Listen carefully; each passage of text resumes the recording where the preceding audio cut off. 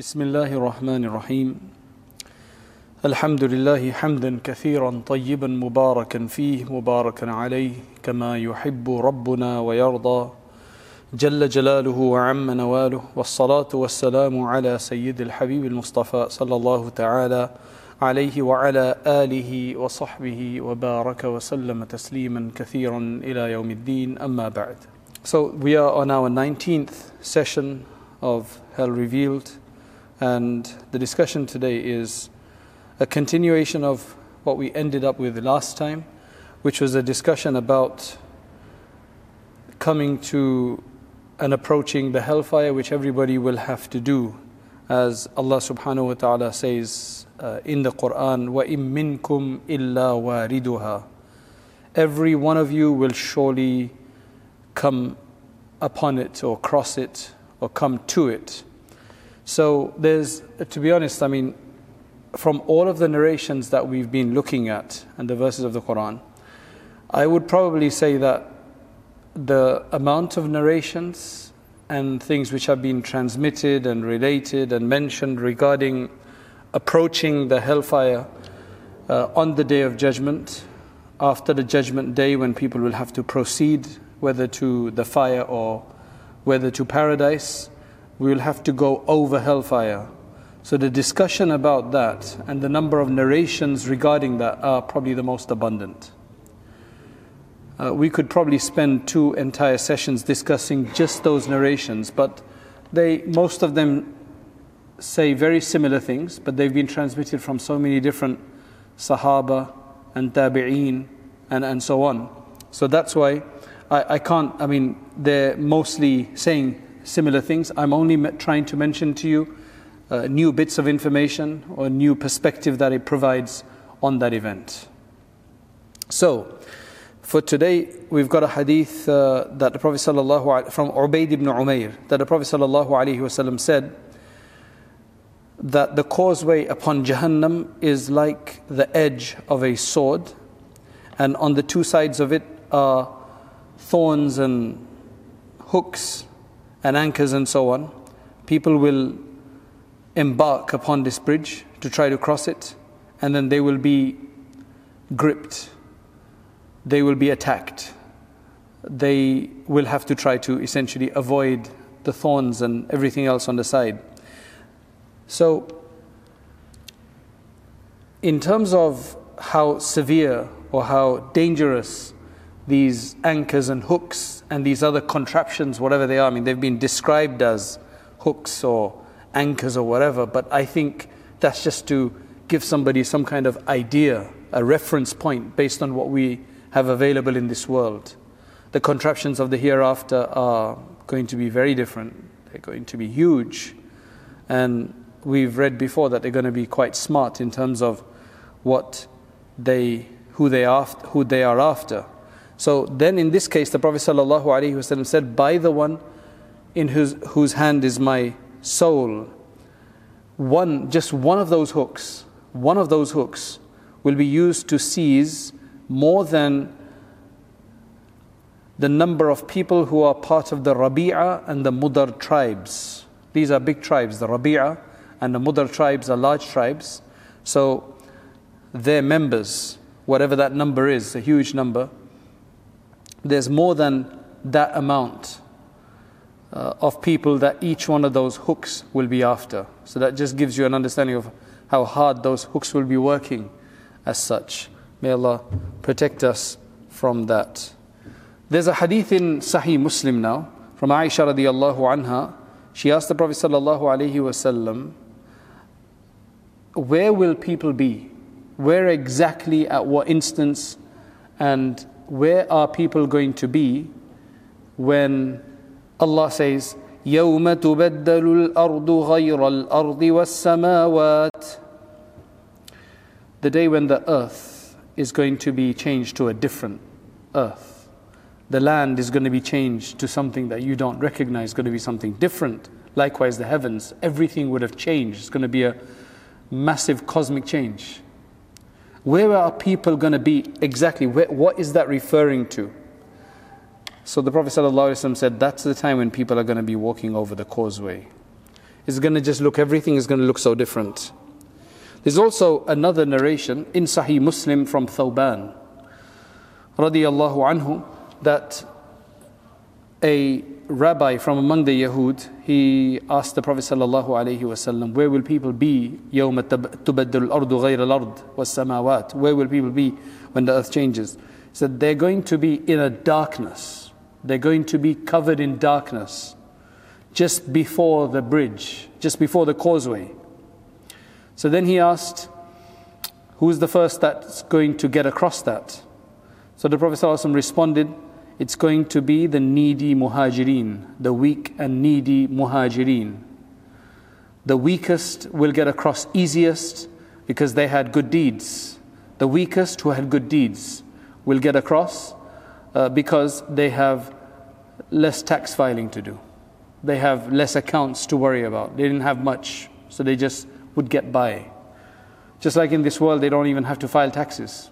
The poor don't file taxes, right? Because they make less than the threshold.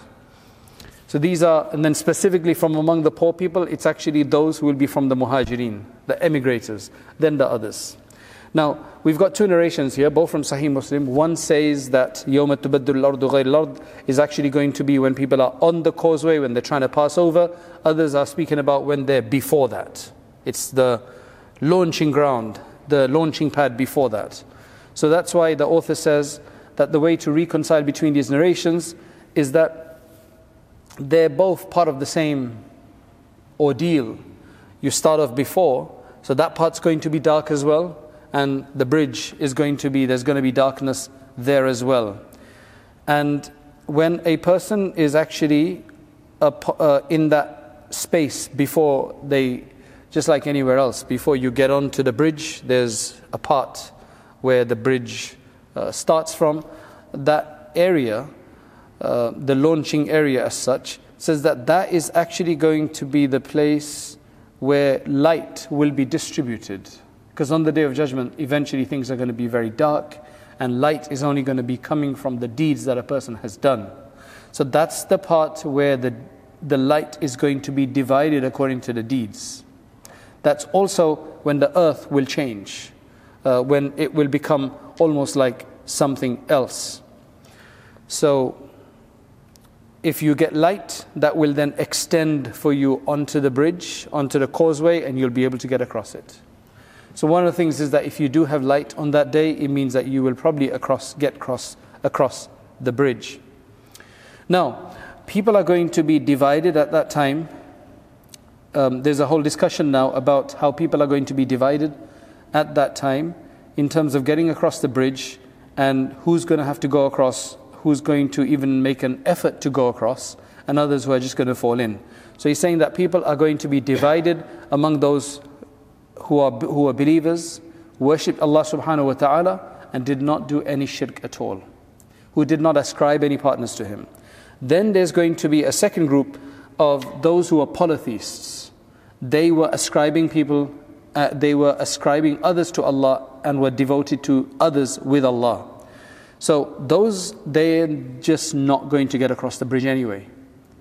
They don't even get to cross the bridge. They're going to fall straight forward inside. They don't even go to the part where the bridge begins. They're just going to fall. There's probably a ramp for them or something like that before the bridge begins. So it seems like there's going to be a part where you can get across the bridge. There's going to be another part which probably just goes down into hellfire, because below is hellfire. And he says that this is indicated by a hadith which Bukhari and Muslim have transmitted from Abu Hurairah radiyallahu anhu, that the Prophet sallallahu alaihi wasallam said that the people will be gathered. Allah will gather people on the Day of Judgment and will say that whoever used to worship anything, they should go and find that thing and follow it. Whatever you worship, you can go ahead and find that thing and just follow that, because you worshipped it thinking it's going to save you, so go ahead.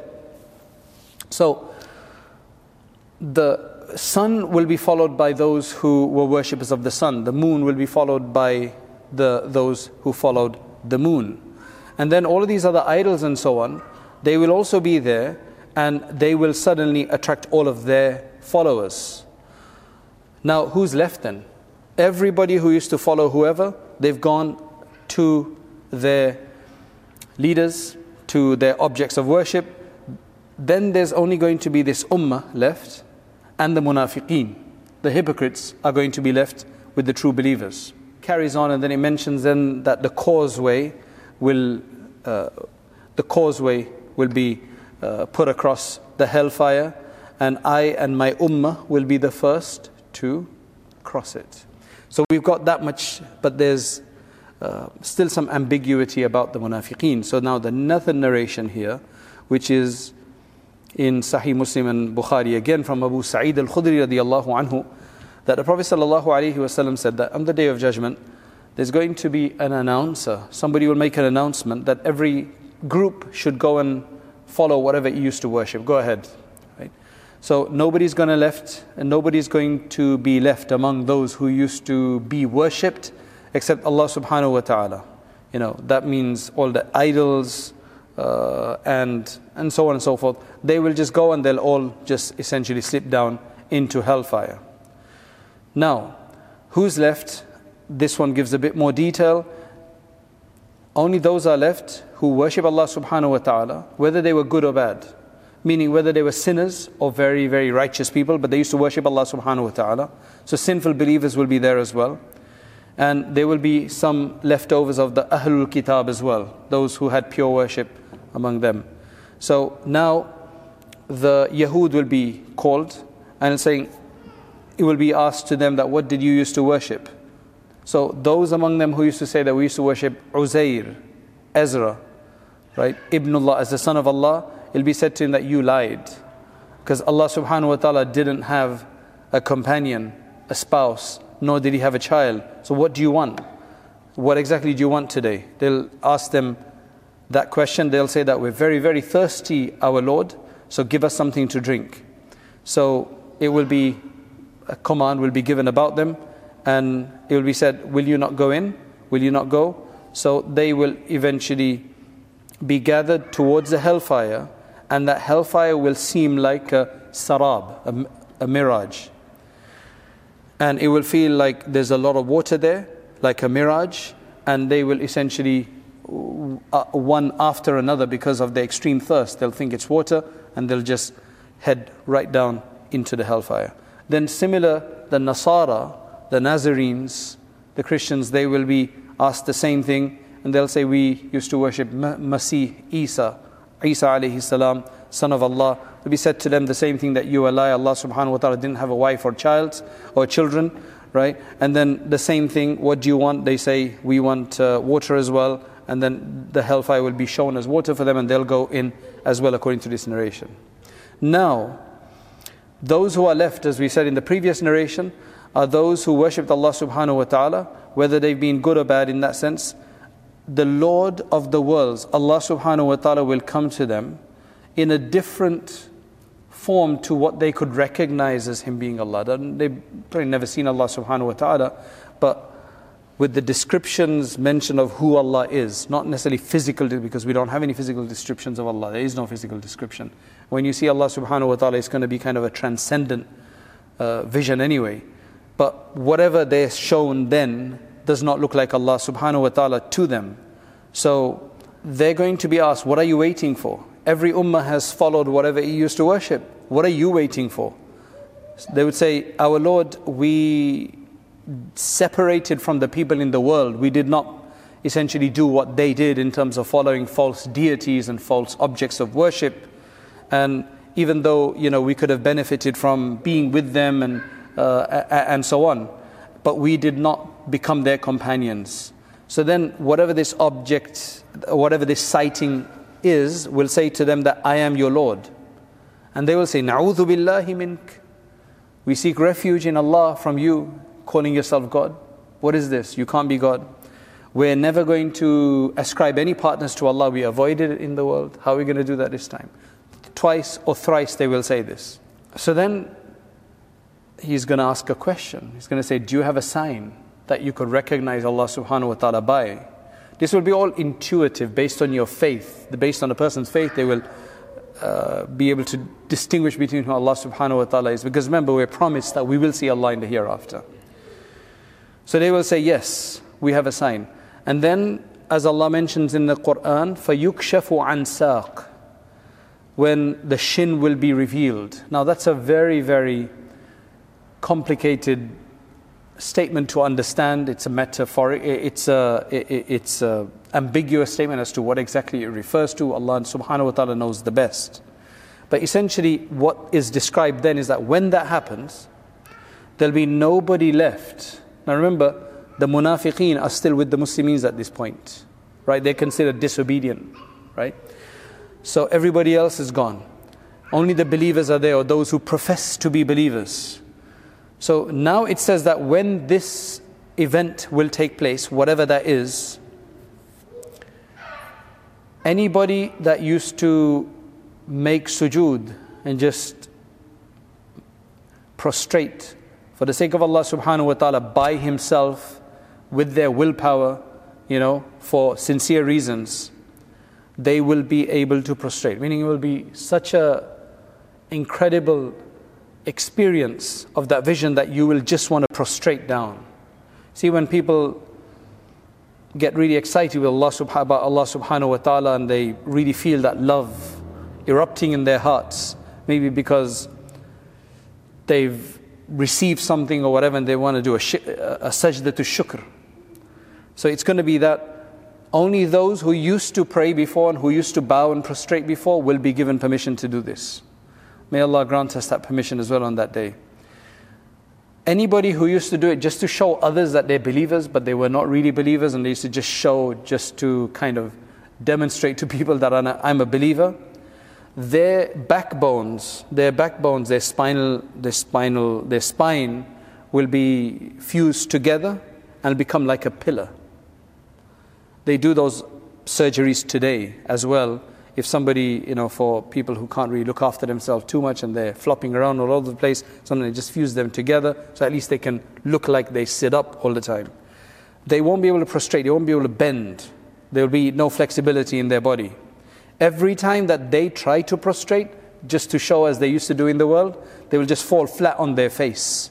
They won't be able to bend, they'll just fall flat on their face. Now, when they raise their heads, and then they will see Allah subhanahu wa ta'ala. Now the beatific vision will occur. They'll see Allah subhanahu wa ta'ala in what they expected to be Allah subhanahu wa ta'ala. They will recognize Him. And He will say, I am your Lord. And they will say, yes, you are our Lord. And then after that, that causeway will be placed in above Jahannam, and then they will be told to move along. So, this hadith now from Sahih Bukhari and Muslim tells us very clearly that anybody who expressed that they worship Allah anybody who expressed the worship for other than Allah subhanahu wa ta'ala, whether that was Isa alayhi salam or Uzair or whatever it is, they're going to essentially have the same ending as the mushrikeen. Right? They're going to have the same ending as the mushrikeen in the sense that they don't get to go over the bridge. To get to paradise, you have to go over the bridge. They're going to essentially fall into the hellfire, right? Except that the worshippers of the idols and the sun and the moon and other planets and whatever else there were, other mushrikeen, they would fall into the hellfire along with their objects of worship as well, initially, right from the beginning. Now, we get an idea of this in Surah Hud in the Quran, verse 98, where Allah says about Pharaoh, right? About Pharaoh, those who used to worship the Pharaoh. Because he says, أَنَا رَبُّكُمُ الْأَعْلَى. He says, I am your highest Lord, he used to say. يَقْدُمُ قَوْمَهُ يَوْمَ الْقِيَامَةِ فَأَوْرَدَهُمُ النَّارِ وَبِئْسَ الْوِرْدُ الْمَوْرُودِ. He will come ahead of his people on the Day of Judgment, and he will cause them to also enter into hellfire. And what a bad place to enter it is. That shows you that that is going to happen to all of them.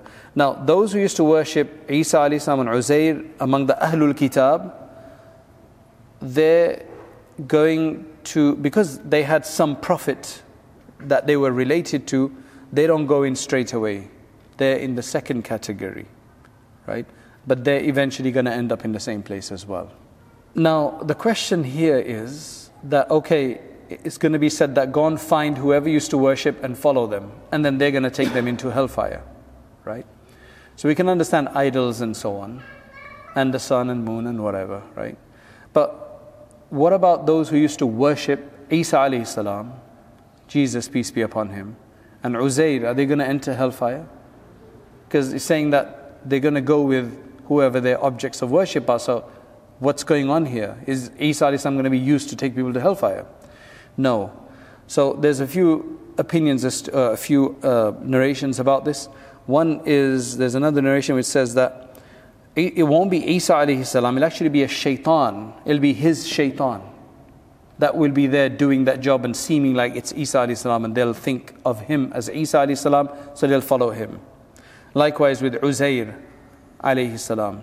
Another narration mentions that there'll be an angel that will be made to do this task for them, to just come in the form of Jesus, peace be upon him, and Uzair, and so on.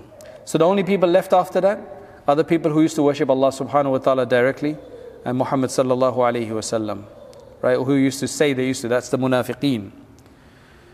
So the munafiqeen carry on until they cannot make sujood, right? That's when they get distinguished. And then the nur, the light, is distributed, because you need light to proceed in the hereafter on the Day of Judgment. So the light is only given to the believers. Now the Quran speaks about that in great detail, the distribution of the light, and then these munafiqeen asking for light. So now the question is, even among the early scholars, as to whether the munafiqeen will get no light at all right from the beginning, or they'll be given a light in the beginning to make them feel a bit excited, and then after that it actually won't work afterwards. It's almost like, okay, everybody gets a torch, but then only the torch of the believer works, not the munafiqeen, because they won't have any batteries inside. So will they be given a light in the beginning and then it'll just go off? Or will it be that they won't even be given any light at all? The first opinion is that no, they will not be given any light at all. And that we understand this from one narration from Abu Umama, who says that people will be overcome by a very severe darkness on the Day of Judgment. Like eventually they won't be able to see what's going on. Initially the sun's going to be very close. That initial part, everybody can see what's going on and so on. But eventually will come a time when that sun will be gone. And that's probably the time when يَوْمَ تُبَدَّلُ الْأَرْضُ غَيْرَ الْأَرْضِ, where the earth is totally changed now. There's no sun, it's absolute darkness. Then the light will be distributed. And the light comes from your deeds. So the believer will be given a light. The disbeliever and the munafiq will not be given anything according to this one. And that's why Allah subhanahu wa ta'ala says in Surah An-Nur, verse 40, أَوْ كَظُلُمَاتٍ فِي بَحْرِ اللُّجِّيِّ يَغْشَاهُ مَوْجٌ مِّن فَوْقِهِ مَوْجٌ مِّن فَوْقِهِ سَحَابٌ ظُلُمَاتٌ بَعْضُهَا فَوْقَ بَعْضٍ إِذَا أَخْرَجَ يَدَهُ لَمْ يَكَدْ يَرَاهَا وَمَنْ لَمْ يَجْعَلِ اللَّهُ لَهُ نُورًا فَمَا لَهُ مِن نُور. Or it's going to be like the darknesses, or it is like the darknesses in an ocean that is full of tumultuous waves. Imagine you're in the middle of an ocean, it's overcast, huge storm has brewed, and there's just one wave which has overcome the second wave. So it's wave upon wave upon wave. I mean, that gets really dark. And above that are dark clouds. So these are darknesses in one another, above one another. That it's so dark that even if you put out your hand, you can hardly see it. That's how dark it is. There's no small bits of light, from your phone, even a notification light. There's no light at all. You can hardly even see your own hand. Now that's really, because generally, even if it's the darkest place, you can generally eventually, the eye, mashallah, Allah has given some ability, right, to take some of the light that you can and kind of make out things, even an outline. But here you can't. Then Allah subhanahu wa ta'ala says at the end, whoever Allah does not designate any light for, they will not have any light. So the disbelievers and the hypocrites will not be able to benefit from the light of the believers as well. Just like a blind person cannot use a person who can see, can't use his sight in any way. Right? unless he follows him. That's why in Surah Al-Hadid now, in verse 13, Allah subhanahu wa ta'ala says, يَوْمَ يَقُولُ الْمُنَافِقُونَ وَالْمُنَافِقَاتُ لِلَّذِينَ آمَنُوا انظُرُونَا نَقْتَبِسْ مِن نُورِكُمْ قِيلَ ارْجِعُوا وَرَاءَكُمْ فَالْتَمِسُوا نُورًا. The day when the disbelieving men and women will say to those who believe, at least look at us, unzuruna, look at us, so we can at least take some of your light. It's almost like a blind person saying, hold on, let me hold on to you, or let me at least follow your voice. But there they can see, but there's no light. So they're saying, let us see by your light. If you've got a torch and you're using it for yourself, it's not like I can't see it, because light, you can't conceal light just for yourself. So it's almost like this is like night vision goggles almost, or something like that, where only you can benefit. So if you're looking through a night vision goggles, it can't benefit the person next to you. But if you've got a torch, it can benefit the person next to you, because he can take from that light spreads. So it seems almost like Allah subhanahu wa ta'ala knows best. But then he'll say, can we take some of yours? But then it will be said, no, you go, turn around, go behind you, and you look for your own light. So then this is described as that kind of deception on that day, because the munafiqeen used to deceive people in the world by saying that they're believers and making themselves out to be people of faith. So this is going to be their deception. That's why in Surah An-Nisa 142 Allah subhanahu wa ta'ala says, يُخَادِعُونَ اللَّهَ وَهُوَ خَادِعُهُمْ. They are thinking they're deceiving Allah, but actually Allah is deceiving them. So they will return back to the place where the lights were essentially distributed. The night vision goggles or whatever it is that Allah subhanahu wa ta'ala is going to provide. فَلَا يَجِدُونَ شَيْئًا. They're not going to find anything there. So they will turn back to the believers, but as in mentioned in Surah Al-Hadid verse 13 to 15, Allah says, فَضُرِبَ بَيْنَهُمْ بِسُورٍ لَهُ بَابٍ باطنه فيه الرحمة وظاهره من قبله العذاب. Now they can't even talk to the believers, they can't see them, because there is a veil, there's a barrier placed between them. There is a door, there is an access point, but problem is that on the other side there's mercy that they want to get to, but they can't get to that. But the apparent part of it, that is where the punishment is, that's where they're going to have to be. Then Allah says, وَبِئْسَ الْمَصِيرُ, and what a bad place to be. That's why Sulaym mentions that the munafiqeen, you see, for the disbelievers it's going to be very clear what their state is. For the munafiqeen, they almost like have some hope that because they were with the believers, they're going to go along with them. So for a while they seem to be going along with them, but that's their deception. Until when the light is distributed, then they can go no further. That's what it seems like. Now, I know that the munafiqeen are supposed to be the worst of them all. But if you look at it a different way, and this is no benefit at all, but if you look at it one way, that at least because they acted like believers, they get to come with the believers a bit more. But that's no incentive to be a munafiq. It just shows that the belief has value. That's all I want to try to highlight from there, if that's a way to understand that.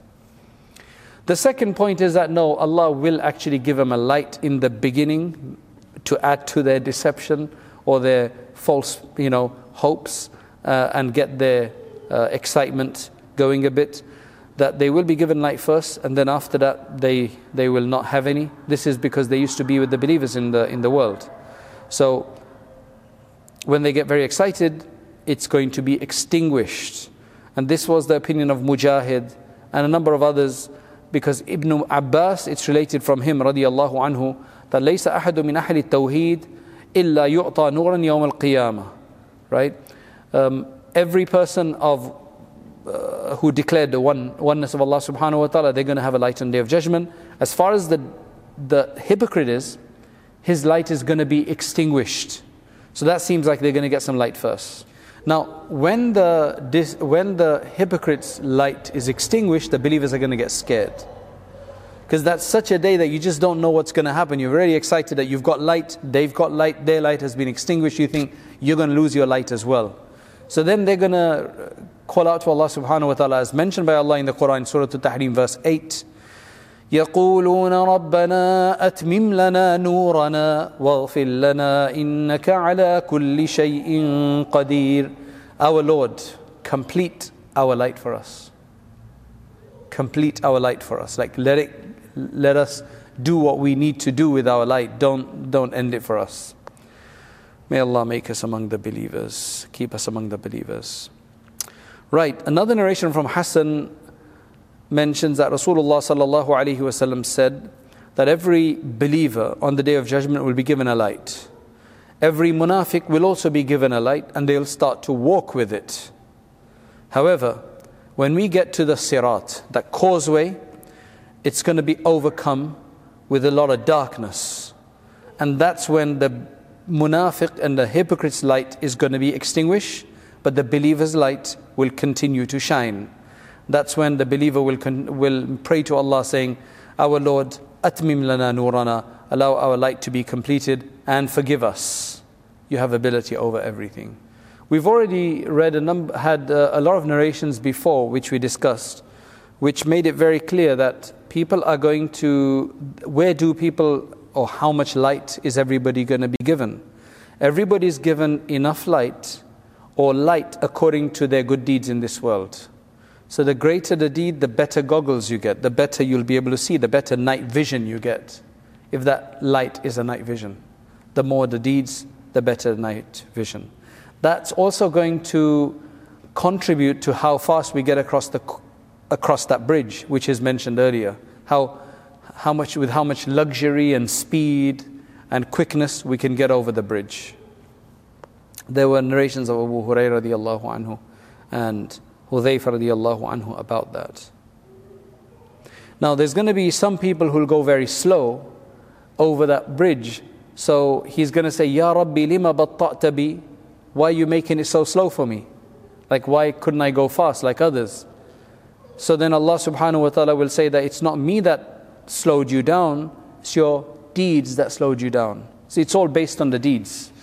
That's why Ibn Rajab al-Hanbali rahimahullah, he mentions that the iman, our faith, strength of our faith, and also our good deeds in the dunya, they are essentially a reflection of that causeway in the hereafter. And istiqamah in the world is a reflection of how we'll be able to tread in the hereafter on that causeway. If we've been able to be quite steadfast in this world without wavering too much, like sometimes becoming very religious, like in Ramadan, and then after that just losing it, and then you hear a good lecture or something, and then you're okay for a while, you go for Umrah, you're okay for a while, and then you mess up again big time. That's just wavering all over the place. Then consider that's going to be like that's going to be the state on that bridge as well. You may get across because you did hold on to the faith, but it's just going to be really, really dangerous, right? So Allah give us istiqamah. It's not easy, but Allah give us istiqamah. That means steadfastness. It also depends on how much we keep asking Allah for steadfastness, both in this world and the hereafter. So it depends on all of these things. So then Ibn Rajab al-Hanbali says that whoever kept his path straight and his travel straight, when he was driving properly, not going here and there, both in terms of his outer expression of the faith, salat and fasting and everything else, and also his inner state, right? So both of this matters, both of this will be reflected. Then that is how it's going to become in the hereafter on that bridge over Jahannam as well. La ilaha illallah, la ilaha illallah. So if we've been overcome by different unlawful desires, unworthy things, distractions, then those things are going to come in the form of those hooks and anchors and sharp objects and contraptions in the hereafter to essentially distract us from getting across, just like it was in this world as well. We ask Allah for protection. We ask Allah for protection. There's a report which mentions that Jahannam has 7 causeways over it, pathways over it. Some of them have been discussed as well, maybe for different types of people. Now, one of them, interestingly, there's a few things that have been spelled out here. One of them is the bridge of amana, the bridge of trustworthiness, honesty. If a person has been honest, that bridge is going to let you cross. And if a person has not been honest, then that bridge is not going to let you cross. It's going to make it very, very difficult depending on the level of dishonesty. Honesty is, let me just mention the others. The second one is going to be the one related to kinship, rahim. So it's saying that amana and rahim are going to be ala jambay sirat. Kinship, if you've been good with your family members. And I think these are 2 very, very important factors in human life and social cohesion and social life of believers. Kinship, it has to start at home with your own family. If there's destruction and chaos within the family, there's going to be chaos in the community, because communities and societies are made up of individual families. So that's the first thing. Number 2, in order for the world to work in a predictable and a decent way, in an honorable and dignified way, you need honesty. A lot of what we're seeing is dishonesty. A lot of what we've seen in the last 20 years and events of recent times, it's been a lot of dishonesty. And dishonesty just doesn't work in the world. It only works for a short amount of time. It just creates chaos for people for some time, and eventually the truth prevails. So it's that kind of a thing. Those 2 things are very important for human life in this world. Family kinship, maintaining the ties of kinship, and number 2, amana. According to some narration, it seems like there's going to be 3 stages. If you can get over the amana part, then you can get over the kinship part, then there's going to be the 3rd part. So it says that the first one is about salat. If the salat was fine, that's good, then it's going to ask you, then the next phase is amana. If you succeed in that, then it's going to be about the kinship. You succeed in that, you're across, otherwise going to be problems. Allah make it easy. Imam Abu Dawud has a narration from Anas al-Juhani that the Prophet ﷺ said, whoever accused a Muslim of something that he wanted to, you can say, disgrace him by, right? Whoever accused the Muslim of something with a view to disgrace him, right? Not like a honest accusation because of something wrong, but here the purpose is just to disgrace them. Allah subhanahu wa ta'ala will block them, confine them on that bridge of Jahannam until he can extract himself from this, either by seeking forgiveness, which is probably not going to come, or by giving their good deeds away, or taking some sins or whatever it is. Another version says that whoever accuses a believer of that which he has no knowledge of, just makes up something about someone, Allah will prevent and block him, right, on that bridge until he can extract himself from what he used to say.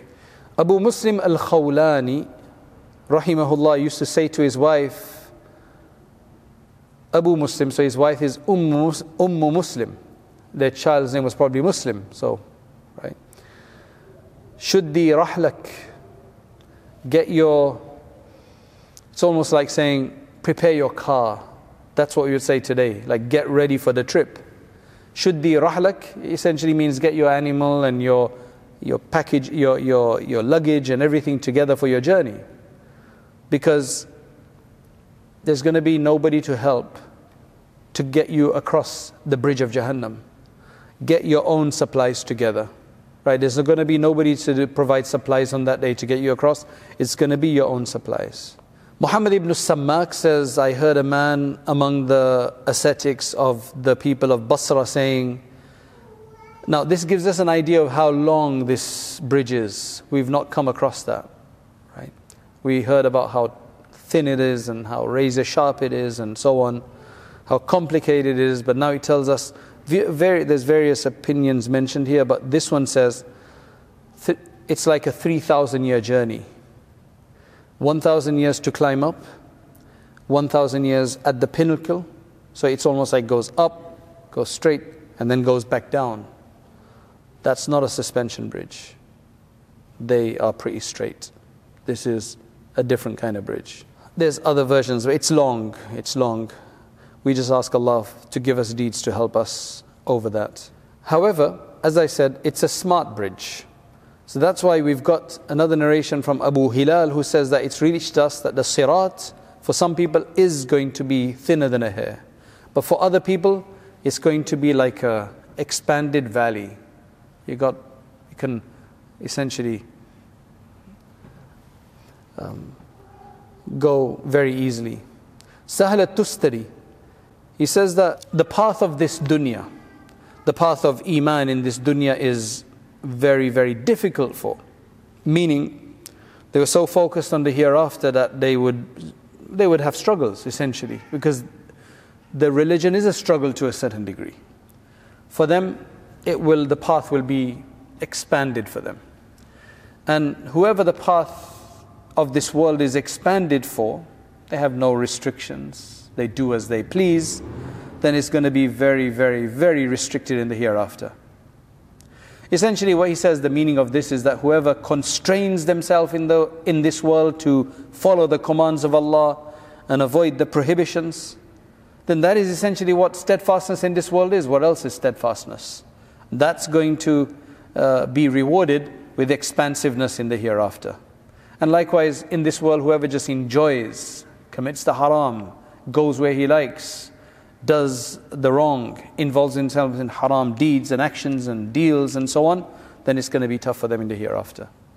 Allah subhanahu wa ta'ala says in Surah Maryam, verse 71-72, وَإِن مِّنكُمْ إِلَّا وَارِدُهَا كَانَ عَلَى رَبِّكَ حَتْمًا مَقْضِيًّا ثُمَّ نُنَجِّي الَّذِينَ اتَّقَوْا وَنَذَرُ الظَّالِمِينَ فِيهَا جِثِيًّا. Every one of you is going to come to it, go across it. This is the hellfire. This is a final, assured decision and decree from Allah subhanahu wa ta'ala. Then Allah says, but we will then grant safety to those who are fearful. But those who are oppressive, we're going to leave them in there. So once, Abdullah ibn Rawaha radiyallahu anhu, the famous Sahabi, he started crying. His wife started crying. So he asked her, why are you crying for? What's made you cry? She says, well, I saw you crying, so I started crying. What a connection they had. Right? So he said, well, the reason I cried is because I remember this verse, وَإِن مِّنكُمْ إِلَّا وَارِدُهَا. And I realized that I am going to be one of them as well. Because if everybody has to do it, I'm one of them, I have to go across it as well. And I don't know whether I am going to be successful or not. We don't know whether we're going to be successful or not. Musa ibn Uqba, he mentions, he's got a book called the Maghazi, which means the various different expeditions that a Sahaba undertook with the Prophet ﷺ. So in there he's mentioned that they think that Ibn Rawaha cried. This was the moment when he cried was when they were about to depart for the Ghazwatu Mu'ta against the Romans, in which the three Sahaba died, if you remember. Ja'far, Abdullah ibn Rawaha, and then Zayd radiallahu anhu. They had to take the flag from one another. So his family cried when he was crying. And then he said, Wallahi, I'm not crying because I'm scared of death. Because remember, he's got a battle in front of him. Or that I feel for you guys. That's not what I'm crying.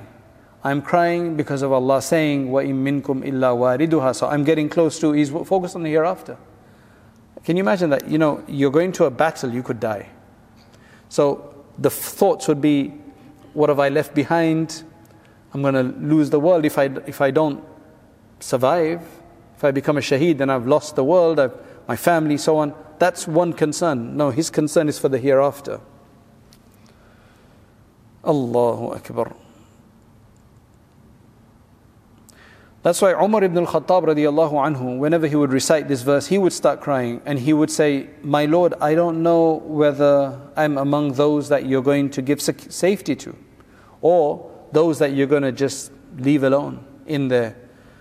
Abu Maysara, whenever he would get to bed, he would get to his bed to lie down, he'd say, how I wish that my mother had never given me birth. His wife says to him, Abu Maysara, Allah subhanahu wa ta'ala has given you so many favors. He's done so much good to you. He guided you to Islam. So why are you worried? Being a Muslim is so valuable. So he said, yes, that's right. But then Allah has also made it very clear that we're going to have to go across the hellfire. But He said that we're all going to have to come there, but He's not mentioned that we're going to get across. It's certainty for everyone that they're going to come to the hellfire, but there's no certainty that who's going to get across. That was the way they were thinking about it. That's why it's related from Hassan al-Basri, rahimahullah, that the companions of the Prophet sallallahu alaihi wasallam, when they would meet one another, one of them might say to the other, do you know that we're going to come to the hellfire? You know that you're going to come to the hellfire? He said, yes. So then he would say, but have you received any kind of assurance or news that you're going to get across it and save yourself? He said, no. So then why are you laughing for? It's like, why are you so excited for? I mean, they weren't doing any sins, so that's why they were just censoring one another and laughing too much. If you went to somebody and said, why are you laughing for? Like if we go to people and say, what are you laughing for? You're going to come to the hellfire. You don't know whether you're going to get across or not. I think the first thing that we need to talk about is like, why are you committing this sin? Why aren't you doing that right? They weren't doing any sins. So that's why that was not what they were complaining about. They were complaining about just laughing a lot. We have to worry about the sins that we commit and that we get engaged in. We've got a long way to go, but may Allah have His mercy upon us. I can't see what else we can do. I don't know what else without that. So what exactly does wurud mean? Right? وَإِن مِّنكُمْ إِلَّا وَارِدُهَا. If you look at the various different mufassirin, they tell us various different things. So wurud, according to a group of Sahaba, it means murur. It means that passing, as we've been saying, trying to pass over. Right? There are a few other views about that. It'll be presenting yourself in front of the hellfire. But at the end of the day, you have to get across.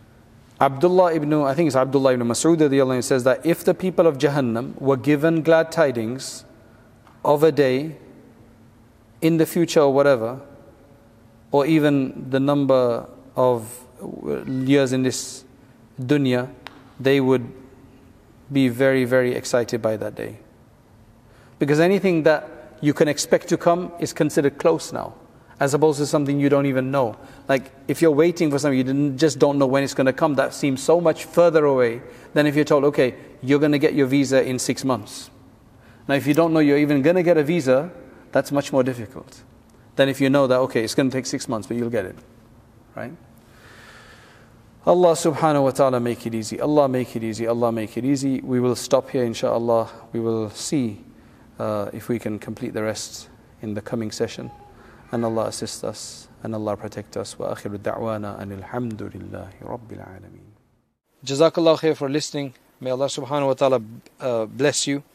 And if you're finding this useful, as they say, do that like button and subscribe button and forward it on to others. Jazakallah khairan. Assalamu alaikum wa rahmatullahi wa barakatuh.